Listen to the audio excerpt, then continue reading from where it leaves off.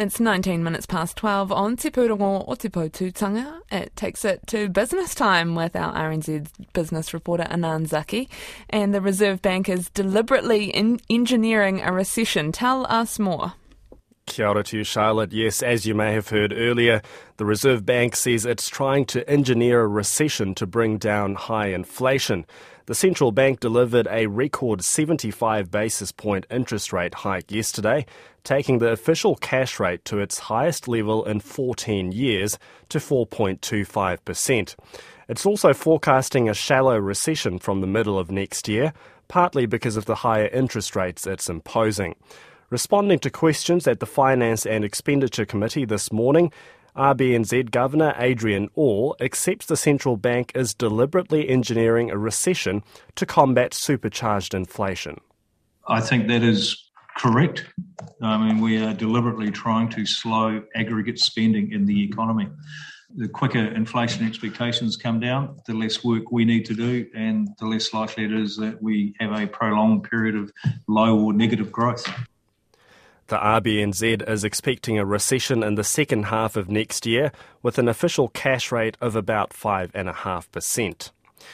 AFT Pharmaceuticals' first half net profit is down 2/3 on the year earlier, hit by a drop in income from licensing and increased spending for growth.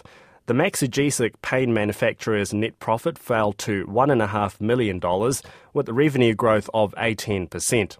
While the result is below market expectations, Managing Director Hartley Atkinson says it's been a good first half with strong growth in sales.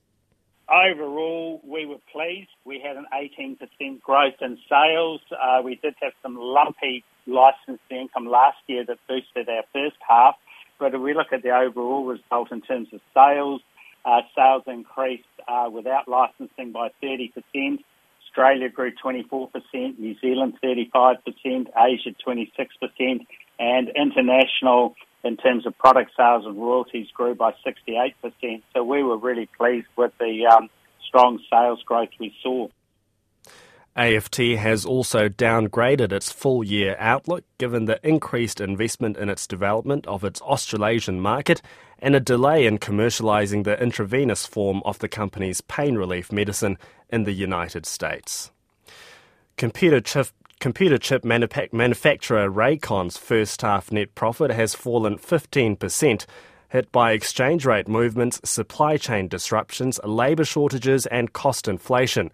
The company's net profit is $16 million, down $2.9 million on the year earlier, while underlying profit rose 6%. Revenue rose 2% to just over $87 million. Chief Executive Sinan Altug says the result has also been affected by tax expenses.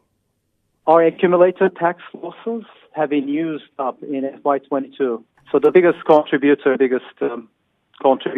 to a difference, I think, is the income tax expense that we didn't have last year. Sinan Altug says international and economic events haven't had a huge material effect on the business. Rakon is forecasting full-year underlying profit to be in the range of 38 and 44 million, with strong forward orders. Third-party climate and sustainability reporting is more and more becoming the domain of accountants and consultancy firms. A survey by KPMG indicates a third of chief executives see identifying and measuring agreed metrics as the biggest barrier to delivering on their environmental strategy. KPMG partner Stephen Hastings says the data management often requires sourcing information from third parties. He says businesses are seeing the value of employing an expert in the field to get the job done. It's one thing to manage your internal data, but it's a real challenge looking at some of the external ESG data, and I think organisations will need help to kind of source and manage that external data. KPMG globally is very focused on ESG reporting, so it's very much a big emerging area. The Financial Sector Amendment Act gives the official watchdog of accounting standards a mandate for the climate-related disclosure framework. DIY investor app Sharesies has topped the list of Kantar Customer Leadership Index for a second year in a row. The award covers all aspects of the customer experience, including service delivery, customer centricity, brand clarity, and offer excellence.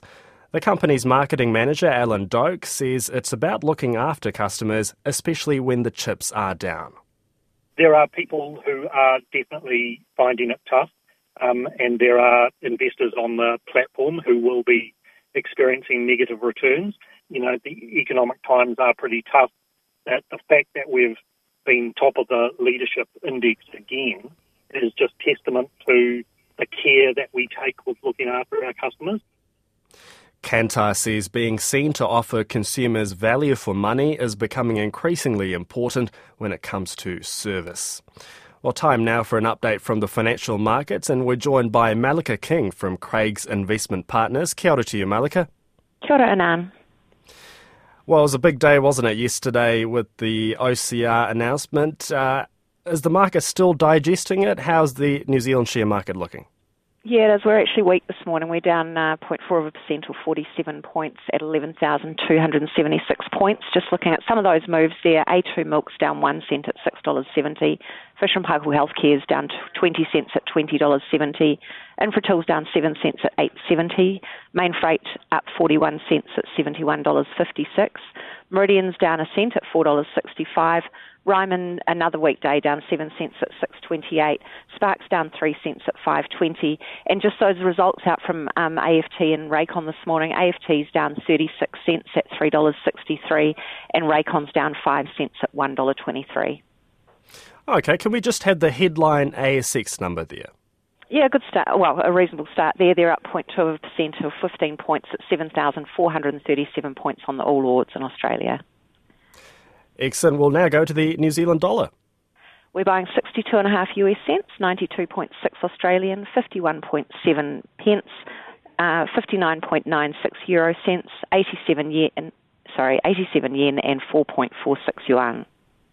Which leaves us with interest rates, oil and gold. 90-day bank bills are at 4.395%, the 5-year swap's at 4.665%, the 10 years at 4.448%, Brent crude's $87.56 US a barrel, and spot gold's $1,750 US an ounce. Thank you very much. Malika King there from Craigs Investment Partners with our market update. And among other companies to report earnings this morning, Stride Properties has reported a first-half net loss, reflecting a near $52 million drop in the valuation of its diversified property portfolio.